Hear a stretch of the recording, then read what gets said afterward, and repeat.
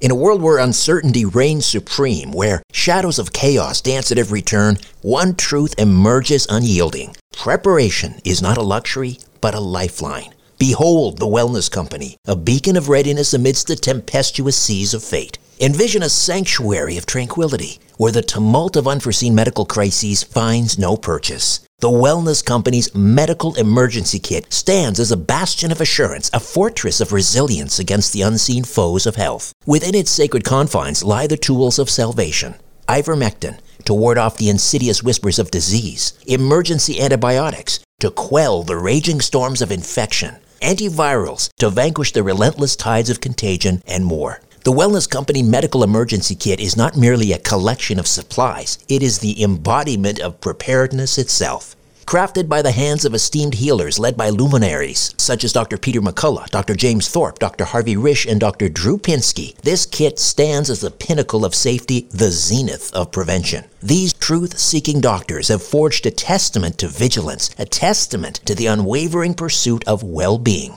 Embrace the certainty that comes from being armed against adversity. Embrace the Wellness Company, for in its embrace lies the promise of resilience, the promise of a brighter tomorrow amidst the chaos of today. Don't wait for the next crisis to strike. Visit twc.health/Strange Planet and use promo code Strange Planet for an exclusive 10% discount. Prepare today and rest easy tomorrow.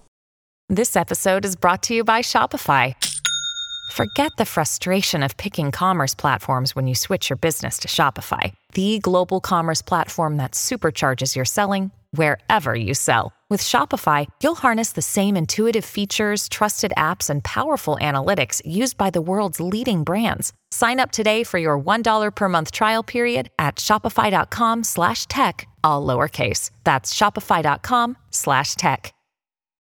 When you need mealtime inspiration, it's worth shopping Kroger, where you'll find over 30,000 mouth-watering choices that excite your inner foodie. And no matter what tasty choice you make, you'll enjoy our everyday low prices, plus extra ways to save, like digital coupons worth over $600 each week. You can also save up to $1 off per gallon at the pump with fuel points. More savings and more inspiring flavors make shopping Kroger worth it every time. Kroger, fresh for everyone. Fuel restrictions apply. Conspiracy Unlimited with Richard Serrett. On this episode, will the real Antichrist please stand up? For the last 2,000 years, people have been anxiously trying to analyze who the Antichrist might be and when he might be revealed. We need to profile the modus operandi of the Antichrist. And I think the New Testament, as well as the Old Testament, gives us a good profile. Instead of trying to figure out who the Antichrist is, we need to profile his activity, and that'll help us identify him. This podcast is brought to you by Paranormal Contractors. If you have unwanted paranormal activity in your home or business, this is no time to be dealing with amateurs. You need to bring in the professionals. Paranormal Contractors is a division of crime and trauma scene cleaners. They utilize the latest scientific technology to investigate, authenticate, and remediate your ghost or demon problem. Call them at this new number, 631-552-5835. 631-552-5835. That's 631-552-5835. Email paranormalcontractors@gmail.com and tell them Richard sent you. Check out their YouTube channel, Paranormal Contractors, for things that go bump in the night. Conspiracy Unlimited with Richard Serrett. Pursuing the truth wherever it leads. Exposing evil and corruption and the secret machinations of powerful elites. Revealing the high strangeness beneath the surface of our supposed reality. Coming to you from his studio beneath the stairs, here's Richard Serrett. Welcome to your Friday. It's great to be back home. Had a wonderful time in Greece this summer. Most of it, of course, spent down in Verga, outside Kalamata in southern Greece, and then 4 days up in Athens. We arrived home yesterday afternoon, and of course my clock is upside down, so I was up and at it at about 4 a.m. this morning. But I tell you, I get a lot done when the house is so quiet. Pastor Mark Biltz is standing by to help decode the Antichrist. And of course, because it's Friday, that means a visit from Christian Decodeur, co-host of Reverse Speech Radio. Wait till you hear this. He has an amazing, well, it's really the first of several reversals that we'll hear over the next few weeks from Roger Patterson, the man who allegedly took the famous Bigfoot film footage near Bluff Creek, California back in 1967. But first, what does the Bible say about the Antichrist, his tactics, and his motivation? Will we know where he has left his fingerprints? What do Muslims, Jews, and Christians believe about the end times? And will the Antichrist work through modern technology, especially artificial intelligence, to take over? Mark Biltz is founder of El Shaddai Ministries in Washington State. He's a well-known and popular commentator on the feasts of the Lord, and has produced a series of DVDs on the feasts that have gone around the world. He's also the author of Blood Moons and God's Daytimer. His latest is Decoding the Antichrist and the End Times. Hey, Mark, welcome to Conspiracy Unlimited. How are you? Hey, doing great, Richard. So thankful that you allowed me to be back on your program. We've reached you in Tennessee at a conference. Just tell me a little bit about what's going on down there. Yes, we're having a prophecy conference. The speakers are Perry Stone and Jonathan Kahn and Bill Cloud, Joel Richardson, and myself. There's about 4,800 people here, and it is exciting. It's going great. Decoding the Antichrist and the End Times, what the Bible says and what the future holds. Just take a few moments and tell us, what does Revelation and what does the Old Testament tell us about the Antichrist? Okay, sure. Great question. The amazing thing about the book of Revelation, since you brought that up, is the fact that most people don't know there's over 600 references to the Old Testament in the book of Revelation. So it's hard to understand Revelation when we don't see all the connections back. I mean, the Apostle John was Jewish, for heaven's sake, and everything he had in his Revelation was drawn from what he read. And the amazing thing that I see in the connection here is in the Apostle John's writings and in Paul's writing, it talks about how there were many antichrists in his day, and he says they came out from among us. And in Paul, he says in his epistles that the Satan comes as an angel of light and his ministers as ministers of righteousness. So what I see was fascinating, looking at the New Testament and the connections, is could the Antichrist, instead of being some heathen or a Muslim or a Jew, be a professing believer? I mean, after all, the devil already has the world deceived. He's trying to deceive the Christians. Right. But he will also deceive Muslims. He will convince them he's the 12th Imam. He will convince the Jews that he is their Messiah. He will convince Christians he is the second coming of Christ. How will he do that? Exactly. How will he do that? Well, one thing that I find fascinating is, in the book I talk about the Islamic view of end times, the Jewish view of end times, as well as the Christian view of end times. And I don't believe the Antichrist is going to come across as a demon with horns and a pitchfork. The two witnesses, and now I'm not saying exactly who they are, but many people think it's going to be Moses and Elijah. Well, guess what? The Jews believe in two witnesses and Moses and Elijah coming back as well. So one thing that I thought would be fascinating, and they're supposed to ballot it out, because Moses and Elijah, or the two witnesses, get killed and they lay in the streets for 3 days or so, and then they're resurrected again. Well, I think the Antichrist and the false prophet are going to come as if they are the real Moses and Elijah, and the other ones are the Antichrist and the false prophet. So everyone's going to have to decide when they see these people, they're battling it out, who is the good guys and who's the bad guys. Do we get a physical description of the Antichrist in Revelation? Not necessarily. You do in Islam, In Islam, it's called the Dajjal, and they give a physical description. But as far as in the book of Revelation, more rather than a image profile, it's ethics profile. We need to profile the modus operandi of the Antichrist. And I think the New Testament, as well as the Old Testament, gives us a good profile. Instead of trying to figure out who the Antichrist is, we need to profile his activity, and that'll help us identify him. But we can infer that he's going to be probably handsome and charismatic, right? Oh, I think he'll not only be very handsome and charismatic, I think he'll be very famous. I think he'll be very wealthy. I think he'll have some big political power as well. That's why it'll be so deceptive. And the timing, yes. And let me ask you this about, there is made mention of the Antichrist receiving a mortal head wound and then resurrecting. Talk to me about that. Right. Now, one thing that I propose in my book, too, which is kind of interesting, is could the Antichrist be some kind of human cyborg? I mean, they're talking about transhumanism now and people, the brain chips that can go in your head and give you wireless access to the internet. You can simply think about something and find the answer to it. I would not be surprised if the Antichrist had some kind of computer enhancements to himself as well, and he'll receive a head wound, it implies, and he'll come back to life. I'm not sure exactly how that's going to happen, but I strongly believe that he very well could be a human cyborg type of Antichrist.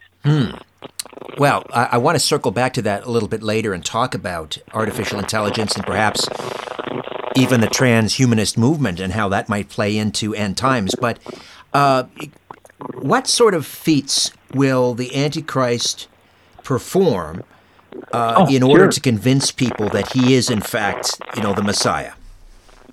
Well, one thing that's interesting is when you read about the Antichrist and the false prophet, one of the things they'll be doing is bringing fire down from heaven. Well, see, that's what Elijah did. Elijah brought fire down from heaven. And when you read about the two witnesses come across as the global terrorists. Because the two witnesses, which are supposed to be the godly ones, they're stopping water, they're bringing plagues, turning water to blood. And then so when the false prophet and the Antichrist come on the scene and destroy him, many will believe that they are the Moses and Elijah, and they stop these two terrorists. So there's going to be all kinds of miracles that are going to be taking place by both the Antichrist, the false prophet, as well as the two witnesses. They'll be doing all kinds of miracles. And how will he, do you suppose, first make his entrance onto the world stage? I think his entrance is going to be in killing the two witnesses.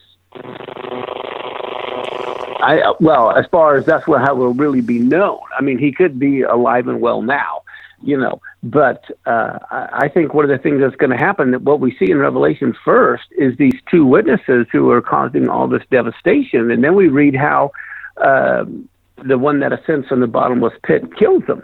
And then comes the last half of the tribulation where all hell breaks loose. Of course, the first half, even though it's supposed to be a time of peace and safety, if that's when the two witnesses are witnessing, they're going to be bringing some devastation to the world.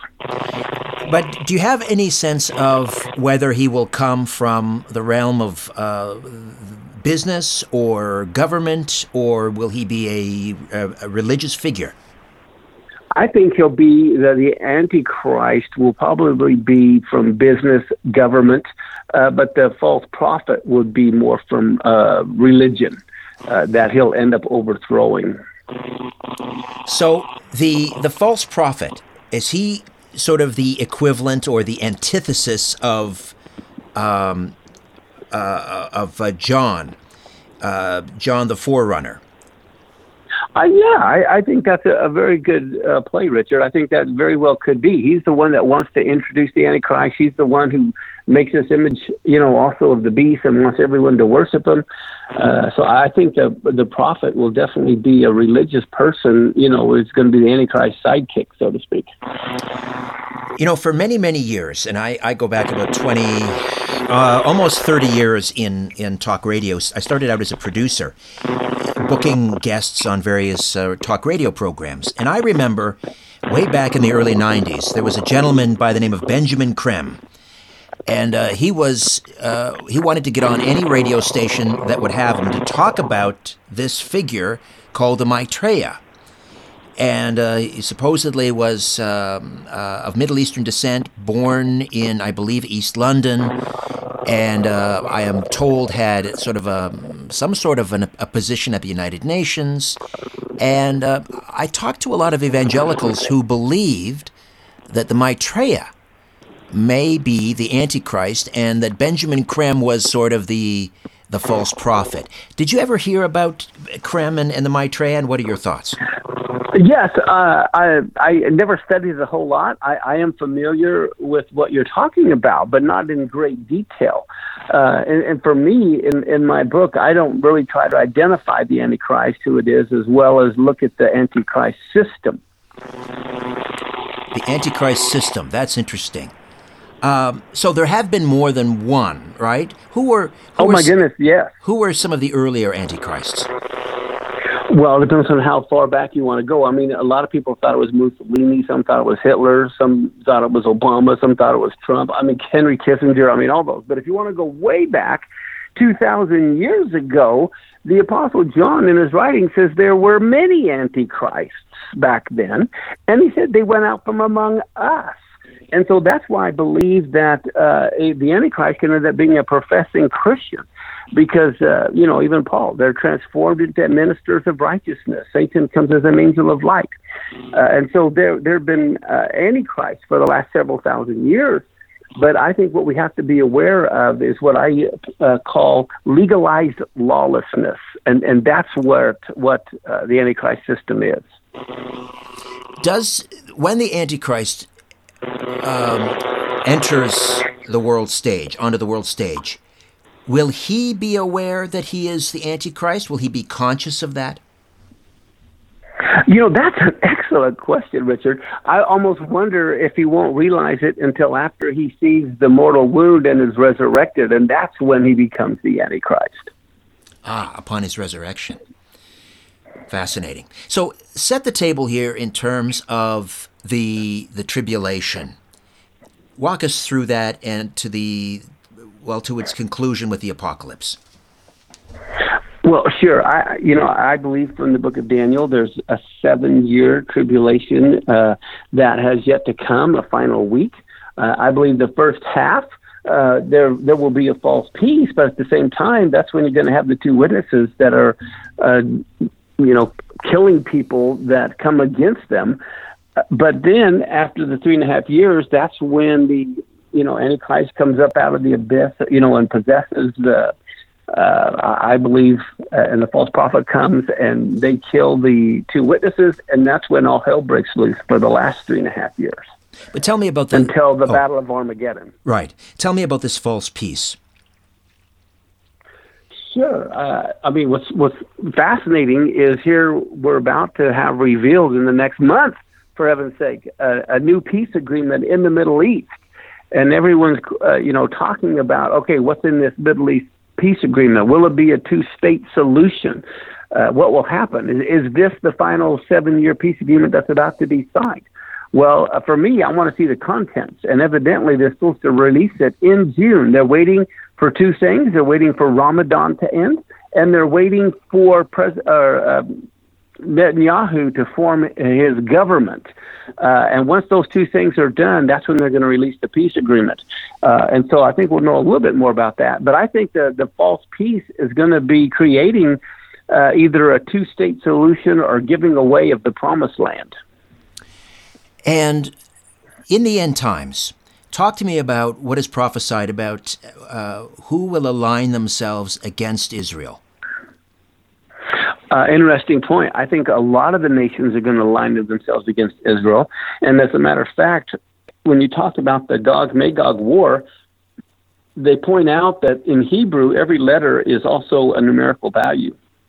And the very Hebrew word Gog and Magog has a numerical value of 70. And there are 70 nations that God had formed in Genesis 10. And so, and Joel, I think it talks about all nations coming against Israel. So there's a chance that every nation could come against Israel at the last time. And what are you seeing presently in the headlines to indicate that this is moving forward? You mentioned the proposed peace talks and the agreement that's going to be unveiled in June, or at least the negotiating points. And I believe it's the president's son-in-law, Jared Kushner, who's really kind of taking the lead on that. But what other things in the headline, stories in the headline, do you look at to suggest that countries are aligning against Israel? For example, including, let's say, Russia, China. Yeah, it is huge. What's going on in Syria, that's the key right now, is what's happening there. And Lebanon with Hezbollah. There's some very interesting things. I know a major in the IDF who's in charge of the northern border, and he and I were having a discussion. And one of the things that he talked about is back in 2006 in the Lebanon war, they only had about 10,000 missiles, Hezbollah did. Now they have 250,000 missiles. And back then, most of their missiles were stupid, dumb missiles. Now they have about 100,000 smart missiles. And so Israel has two concerns. One of them is they can't be the nice humanitarian response like they did in the past, where they could warn everybody. They could call the Arabs and say, bombs are coming, please move. Or, hey, there's missiles in this building, we're going to attack it, please move. They're not going to have that ability now. And they really believe this time they're going to have to destroy Lebanon, Syria, Iran, no holds barred, just because they don't have the ability to, with enough of the Iron Dome missiles to shoot down the other ones. But the other biggest fear he mentioned, I don't know how much you know about the Islamic view of end times, but many believe that they bring their Messiah or Mahdi by launching a war against Israel. Well, Hassan Nasrallah, the head of Lebanon, is basically on his deathbed. He's got cancer. He had a heart attack. You have Ayatollah Khomeini in Iran, who's like 80 years old, on his deathbed.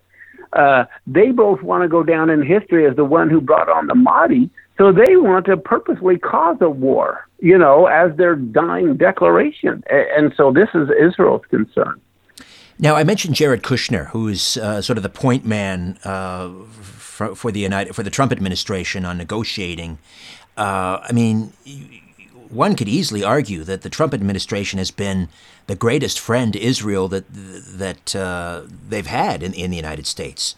So surely Jared Kushner wouldn't be negotiating a false peace, or would he? Well, see, that's the thing. When you look at the Jews in the different administrations, some of the Jews are very secular. They're not religious at all. Now, Jared is religious, but they're all politicians, and I don't know how much they really know the Bible. But if they want to divide the land of Israel, if they create a two-state solution, then it's no holds barred. Look out, judgment is coming. But so far, it seems to be, like you said, though, they don't want a two-state solution. They say it's dead. So there's still yet maybe hope. But I hope they don't put a capital in East Jerusalem. They're talking about making all of the Palestinians give them Jordanian citizenship or Egyptian citizenship. And so they'll just be legal foreign residents of Israel. They won't be able to vote in the Israeli elections. They just become citizens of another country, but they get to live in Israel. And do you think that sort of arrangement would be conducive to a real peace, or would that lead to a false peace? Oh, I think it'll lead to a false peace. I really do. So what we'll have to see.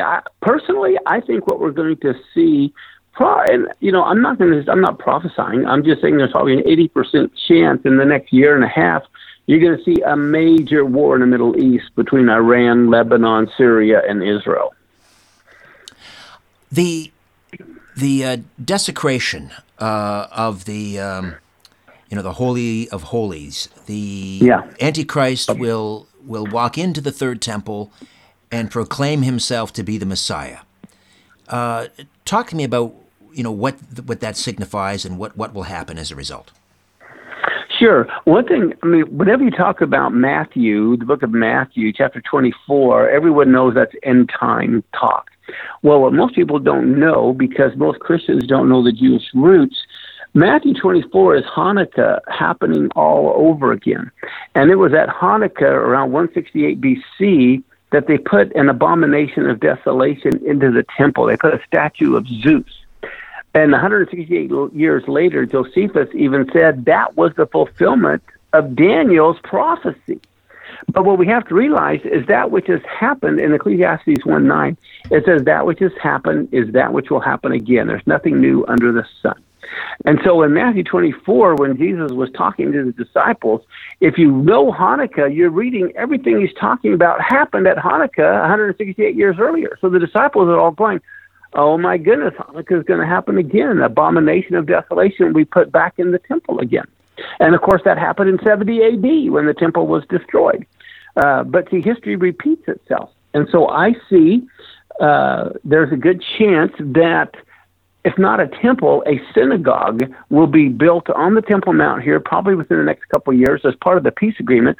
And talking to another Jewish rabbi, I don't want to mention any names, in Israel, they had mentioned that one of parts of this peace agreement, they may take the Temple Mount control away from Jordan and give it to Saudi Arabia. Now, that would be interesting. And Saudi Arabia may allow them to put a synagogue there. And, of course, you don't need a temple to do, like, the Passover sacrifices. So we'll just kind of watch and see how it all unfolds. Back to more of my conversation with Pastor Mark Biltz when Conspiracy Unlimited returns.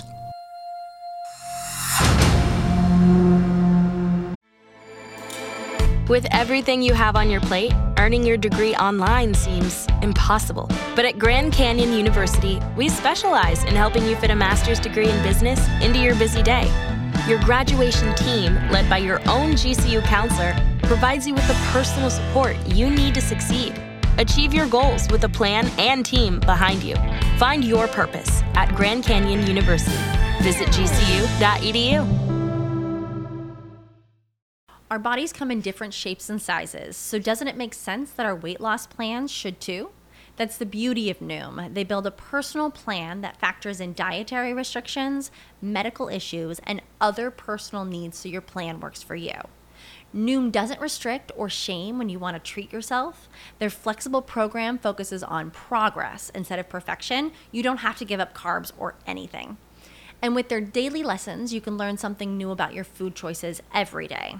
After just a few days of using the app, I learned how to recognize cues for overeating and how to choose the right foods to feel full. Stay focused on what's important to you with Noom's psychology and biology-based approach. Sign up for your trial today at Noom.com. That's Noom.com. And check out Noom's first ever cookbook, The Noom Kitchen, for 100 healthy and delicious recipes to promote better living. Available to buy now wherever books are sold. Hey, it's Friday. Let's get Christian Decoder in here, co-host of Reverse Speech Radio. Christian, how are you? I'm doing well, Rich. How are you? Terrific, thank you. I know you're a huge Bigfoot fan, and of course the Zapruder film of cryptozoology is the Roger Patterson film taken in 1967 of a supposed Bigfoot, and you've got an interesting reversal here from Roger. Set it up for us. What your listeners are about to hear has never been done before.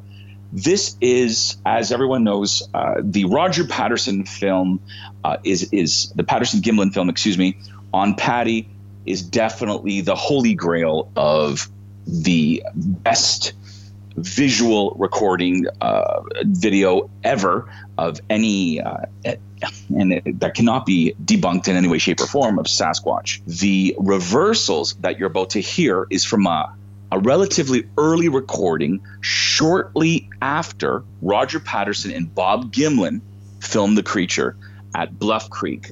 This particular reversal is very interesting because it's in his forward speech, he's talking about seeing the creature from a distance, and then the reversal says something about his unconscious is speaking regarding the hype surrounding and the publicity and everything surrounding the evidence that was captured and recorded of Patty, which is the name which was given to the creature by both Roger and Bob.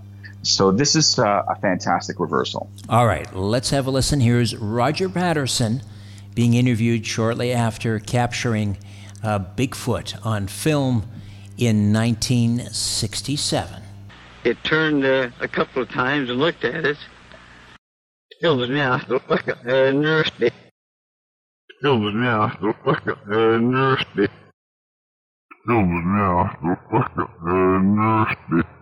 So there we have Roger Patterson saying in his forward speech, it turned a couple of times and looked at us.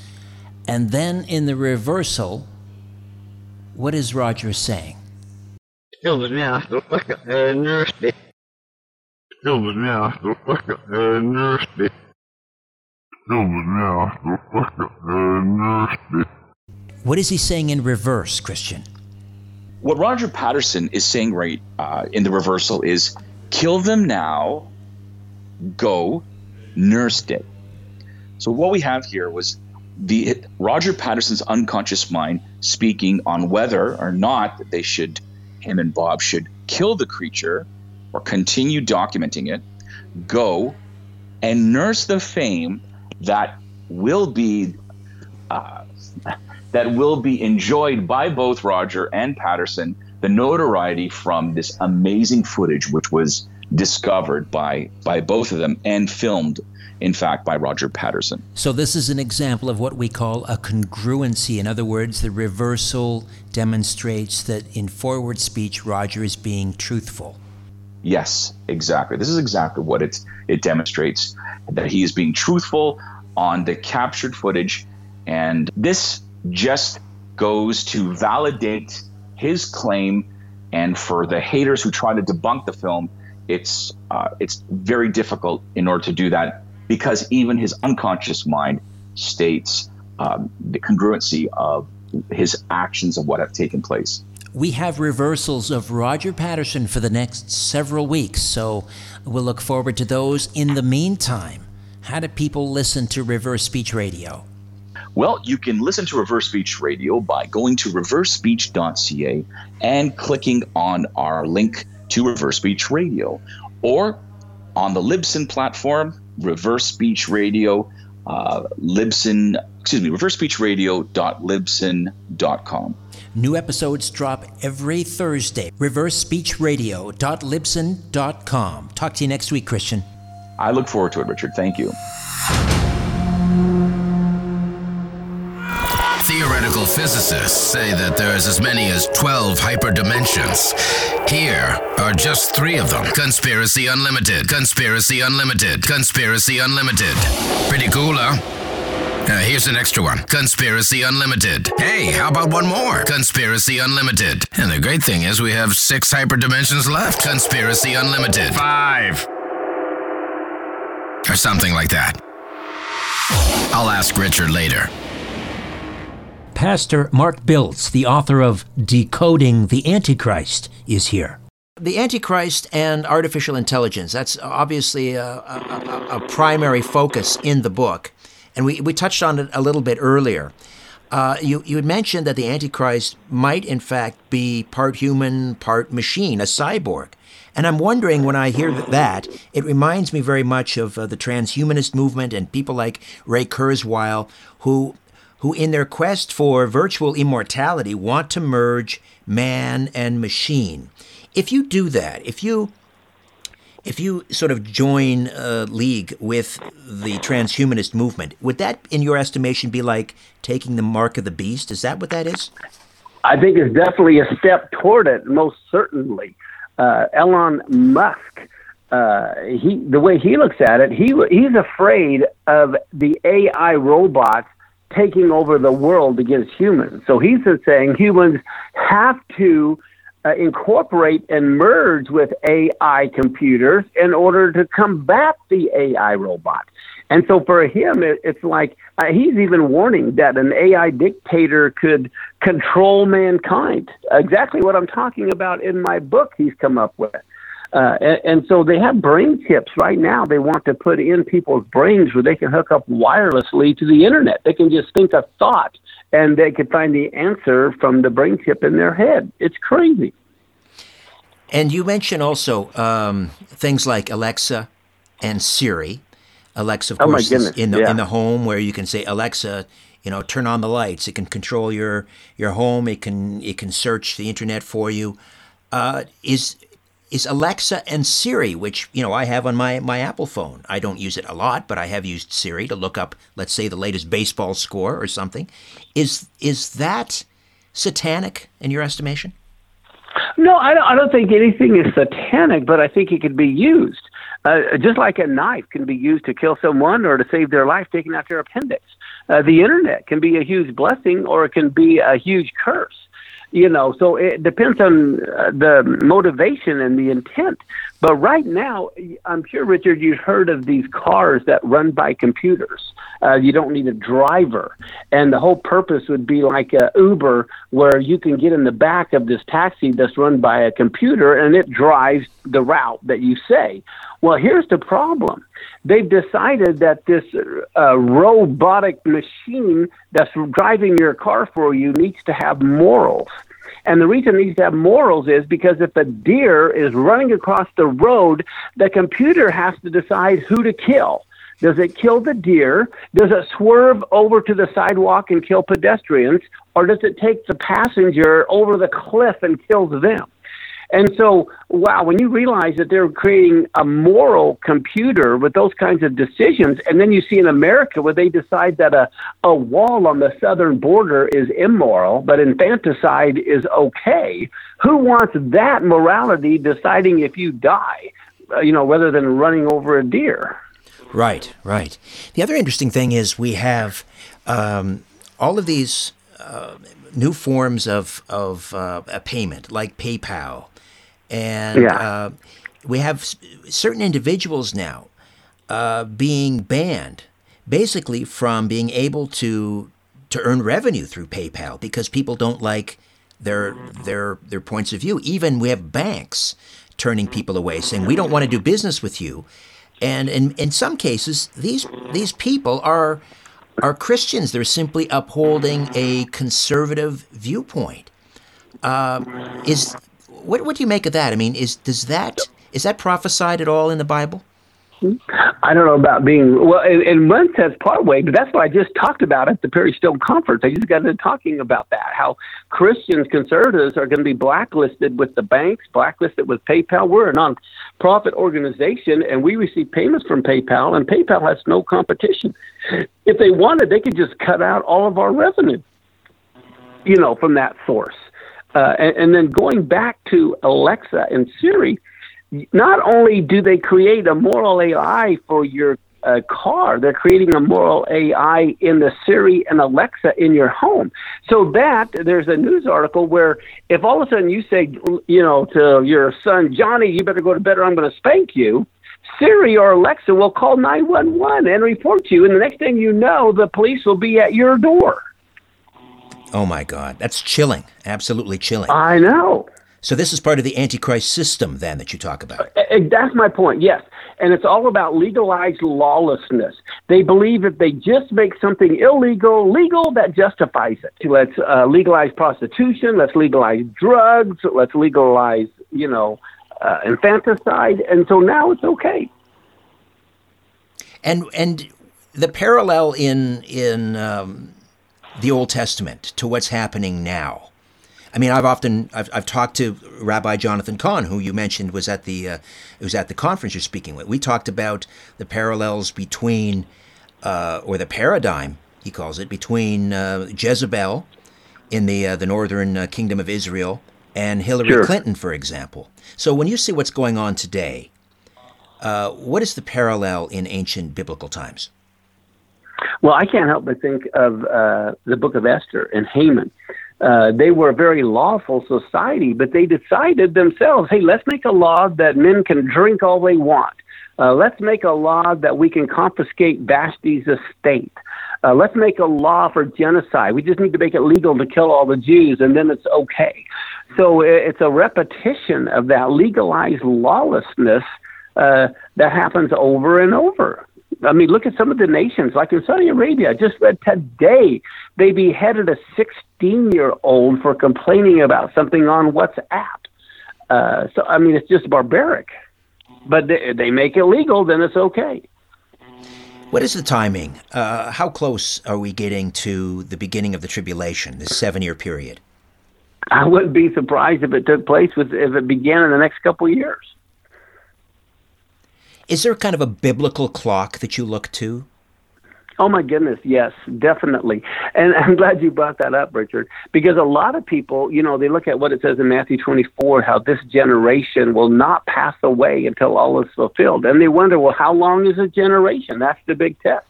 Well, I tell you what, the Bible has, different views of how long a generation is. But some people say Noah in his day was 120 years. And then with Abraham, it was 100 years that they would be in 400 years, so 100 year would be a generation. And then Psalm says 70 years is a generation, and some people say a Jubilee year is a generation. Well, guess what? Every one of those 4 generations were all fulfilled this last year.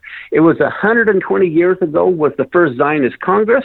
100 years ago was the Balfour Declaration saying there needed to be a Jewish state. 70 years ago, Israel became a nation. 50 years ago, Jerusalem was recaptured. So in one sense, like 4 cherries on a slot machine, everything is coming to pass. All these generations are being fulfilled just this last year. And then the ultimate one is Psalm 102. This is where the Bible says, when the Lord builds up Zion, that's when he will appear in his glory. Well, the building up of Zion is what's happening right now. All the settlements, that's what all the Arabs are upset about, is all the settlements. And so the next verse in that psalm says, this is being written for the generation to come. Well, in Hebrew, that word is akaron, which means the last generation, the terminal generation. And so we see ever since Israel captured Jerusalem in 67, that Zion's being built up. And so that generation is the terminal generation. So I believe we're right there.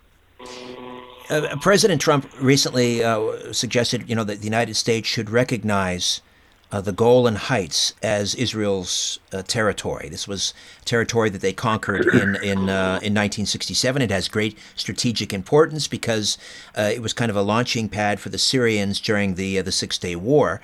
And of course, it's a mountainous area that overlooks a number of Jewish settlements. So it is of great strategic importance. If the United States were to recognize the Golan Heights as part of Israeli territory,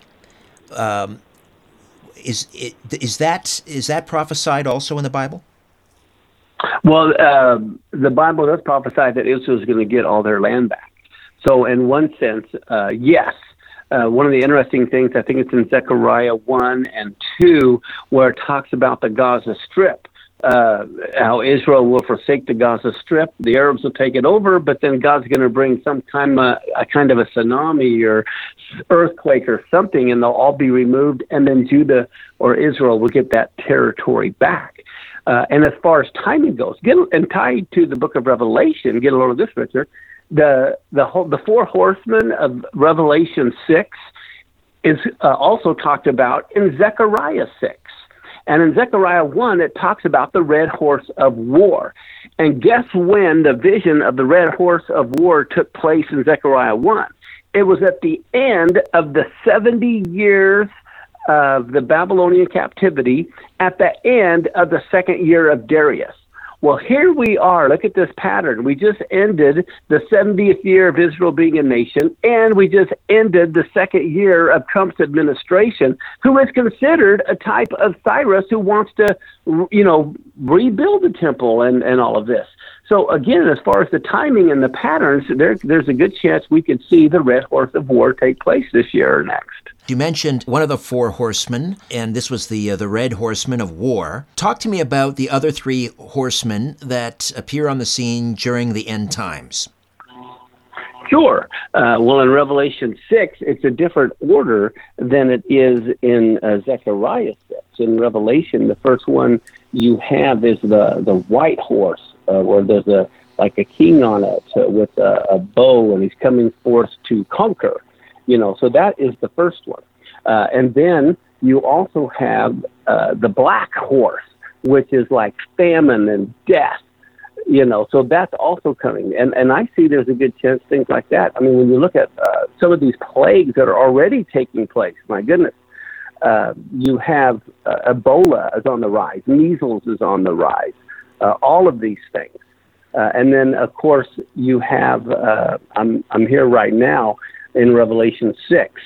So, yeah, the first one was white. The second one is the red horse of war. And then it has the third one is the black horse. And then finally there is another one.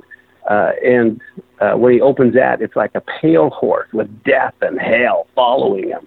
And so a fourth part of the earth is killed with the sword and famine and death and all the wild beasts of the earth. So I think that always follows war. You're going to find when there's no food, people are going to have famine, then there's going to be death, and the wild beasts going to look for people to eat. But I believe the red horse is going to come first, as according to Zechariah, which is the red horse of war. And are those precursors to the final battle of Armageddon? I think they could be the beginning of the 7-year tribulation. I think they'll take place over the 7 years, all four horses. I don't know if there's like a year or two in between each one or what, but I see them transpiring from the beginning all the way through. And those are just metaphors, or are they? Will there literally be, will people literally see, a pale horseman? Right. Well, it could be both. What's fascinating, Richard, is, in Christianity, many people think there's only one correct answer. In Judaism, there's 70 answers. There's 7 different layers, kind of like if you're on the ocean. Some are seeing the ocean from the boat, some from, swimming, some from snorkeling, and some from deep sea diving. Well, the Bible is the same way. There can be many levels of interpretation. I think some of it is allegorical, but then also some of it could be, physical. And so for me, it's rather than being set, and it has to be this way or that way, I just keep my eyes open for all possibilities. There is a school of thought that the end times, the final battle of good and evil, will be very localized. It will be localized to the Holy Land, the Middle East. Others think it will be worldwide. What are your thoughts on that? I think it's both.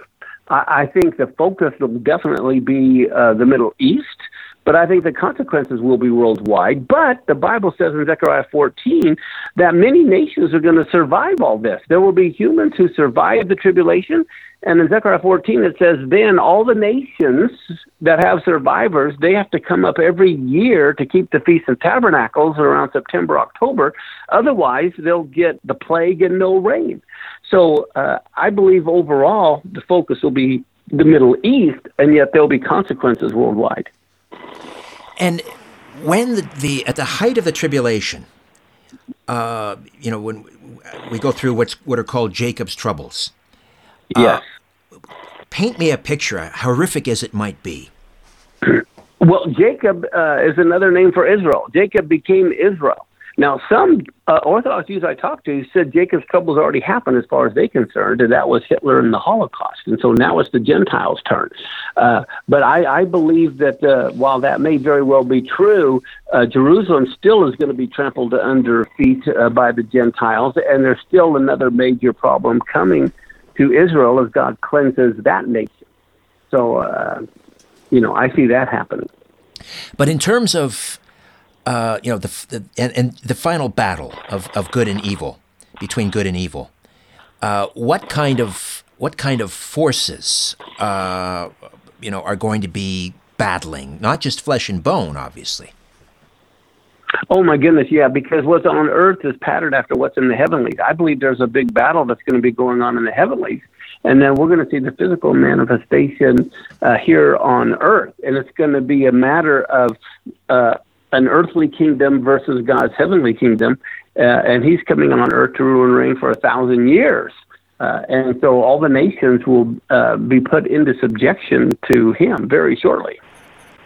What do you say to skeptics who don't believe in an antichrist? They don't believe in an end times. What would you say to them in an attempt to convince them? Well, basically, I'd start off saying then they're fulfilling prophecy, because there was a prophecy that would happen. So I say, hey, great, you're a living part of prophecy. Let me show you that people think that. But what I like to do is, usually people that think that are people who don't even believe in God. Now, there are some who believe in God that say, oh, he's not coming back for another 1,000,000 years. Well, for one thing, it doesn't matter if you die tomorrow, whether he comes in a year or 10 years, that's not going to matter for you as an individual. But there's a lot of ways that I have to convince people in the reality of God and the fact that he's coming back very soon. Now, a very controversial, I won't say controversial, but it's different sects within the Christian world differ on this point, and that has to do with something called the tribulation. The idea that Bible-believing Christians will be spared the tribulation, or the tribulation and Jacob's troubles, because they will be sort of swept, raptured and swept up into heaven. Where do you stand on this idea of the rapture? Well, as far as Bible-believing Christians won't experience tribulation, go tell that to the ones in China who are experiencing massive persecution and tribulation. So as far as I believe in the resurrection of the dead. I believe that it will happen on the Feast of Trumpets some year. But when people say rapture, that implies timing. Will we be taken out at the beginning of the tribulation, the middle of the tribulation, or the end of the tribulation? And I think part of the problem within Christianity is they don't care about God's kingdom. They don't care about people's lives. They just want to get the heck out of here. For me, I don't care if it's pre, mid, or post. I just don't want to die before I finish the mission that God has for me. And if God has my mission to be here during the tribulation, well, hey, I believe this is the Super Bowl of human history. Everyone's looking at to this time. For me, it's don't take me out of the game, coach. Put me in. We're all going to die anyway. If I'm going to die, I want to go down swinging, not hiding behind a rock. Well, what's the tribulation going to be like for Christians, let's say, living in North America? Well, I think a lot of the people are going to be deceived. They're going to get swept up. And the Bible says God's going to bring this strong delusion because they do not love the truth and they want to believe this lie. So I think it very well could be bad. I don't know how bad it is in Canada, but they're really trying to push socialism here in the United States. And if that happens, we are really going to be in trouble. And I think the Christians need to realize we're like the frogs in the boiling pot of water right now in the United States. And I think I talked to a good friend of mine who's a Muslim that got saved recently because the Lord appeared to him on his deathbed and he got radically saved. And I asked him if he felt like the church in the United States was asleep. And he said, no, it's worse than that. They're in a coma. And I thought that was rather humorous, but I believe it's true. So many of the churches here in the United States are all seeker-friendly. They just want to dumb everything down, make everybody feel good, and the pastors become more life coaches than they do, prophets and trying to help people draw close to God. Well, we hear these horrific depictions of Christians being beheaded en masse. Could that happen here, even in North America? Oh, well, I think it could, but I'm not saying it's going to happen in the next year or two. But I wouldn't put anything past within this next 10 years. I wouldn't be surprised if something like that did happen.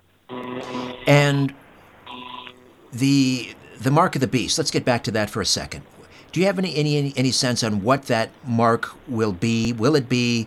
Some people think it's a barcode on the palm of your hand or on your forehead in order to buy or sell. I mean, that's kind of a literal translation, perhaps. What do you think the mark will be?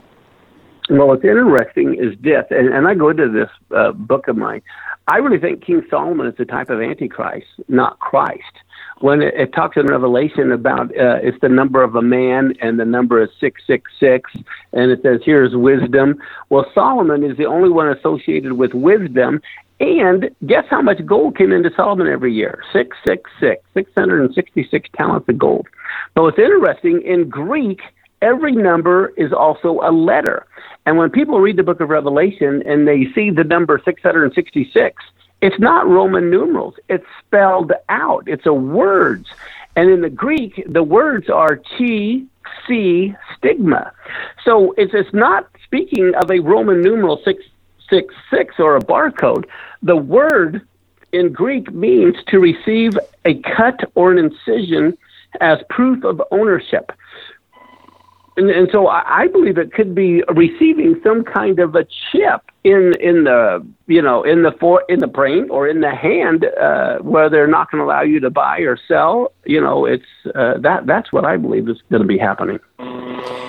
And those who refuse to take the mark will be forced, I guess, to basically fend for themselves, right? Yeah, they won't be able to buy or sell. What are they going to do for food? They better be able to have their own water well and have a bunch of food stored up or something. But it's the Chinese social credit score is incredible because what they're doing, they have over 1 million, tens of millions of artificial intelligent cameras that are watching every single person do everything. And if you don't have a bad social media score, you're not allowed to even have a pet. They've already prevented millions of Chinese people from getting on a plane, getting on a train. And I believe with the socialism, if certain, people in the government get in control, they're going to, matter of fact, there's a Democrat running for president out of New York named Andrew Yang, and he says on his website he wants to implement the Chinese social credit score here in America. And if we end up going that route, they're going to determine, who can travel and who can't. And so the Christians will really be in a bind. How should Christians prepare? Well, I think the biggest thing, Richard, really is to draw close to the Lord. We have to realize we can't, we need to do whatever we can do practically to prepare. But the most important thing we need to do is to have knowledge, to wake up, to realize where we're at, and to be spiritually prepared more than anything, and draw close to the Lord and make sure your kids are drawn close. Because the millennials, that generation of the millennials, they're so far from God and have left church. If we're going to win them back, we need to have the right tools to know how to reach them. And if Christians survive the 7 years of tribulation and the Battle of Armageddon, what then? Well, then the Lord's going to be here, and He's going to rule and reign, and I can hardly wait for that to happen. Righteousness will prevail. It says that the knowledge of God will be as the waters cover the sea. And so then once the Lord is here physically on the planet and He's in control, then I think it's going to be a whole lot better for everybody. Once again, how do we get a copy of Decoding the Antichrist and the End Times? Yes, thank you. You can Google my name, Mark Biltz, on Amazon and get it from Amazon. You can get it from Christian Book Distributor, CBD.com. You can also go directly to our website, LCDIministries.us, and get the book. Pastor Biltz, thank you so much for this, as always. Be well. All right. Thank you so much, Richard. Okay, before I dim the lights in my little studio beneath the stairs, I'll be back in a flash to tell you about the next installment of Conspiracy Unlimited. My Strange Planet shop is bursting at the seams with amazing new merchandise, and more new and exclusive designs are coming in all the time. I'm getting rave reviews for the women's leg warmers with the Mayan calendar. There are also classic and comfort men's and women's t-shirts, great coffee mugs, even tote bags and stickers. If you want to help support my work and show your friends, family, and coworkers that you're a fan of The Conspiracy Show and Conspiracy Unlimited and the Strange Planet YouTube channel, visit My Strange Planet shop. You can get all your Christmas shopping done all in one place. New and exclusive merch arriving every week, all designed by Atomic Werewolf Studios in Arizona. To start shopping online right now, go to strangeplanet.ca and click on the Strange Planet shop button at the bottom of the page. It's a strange planet. Get the gear. Take the journey. Coming up next time, legendary paranormal investigator and researcher Joshua P. Warren on paracymatics and sigils. vibration and tone is something that we can't really see it, but we can feel it, and we can see that it manipulates matter. And we're learning that so well now that we're even weaponizing it. Until then, I'm Richard Serrett. So long for now. A new Conspiracy Unlimited with Richard Serrett drops every Monday, Wednesday, and Friday at conspiracyunlimitedpodcast.com. Blow your mind. That is all for now. Oh, and remember to share and give a 5-star review, because we have huge egos and need love. We're like cats. We need constant petting.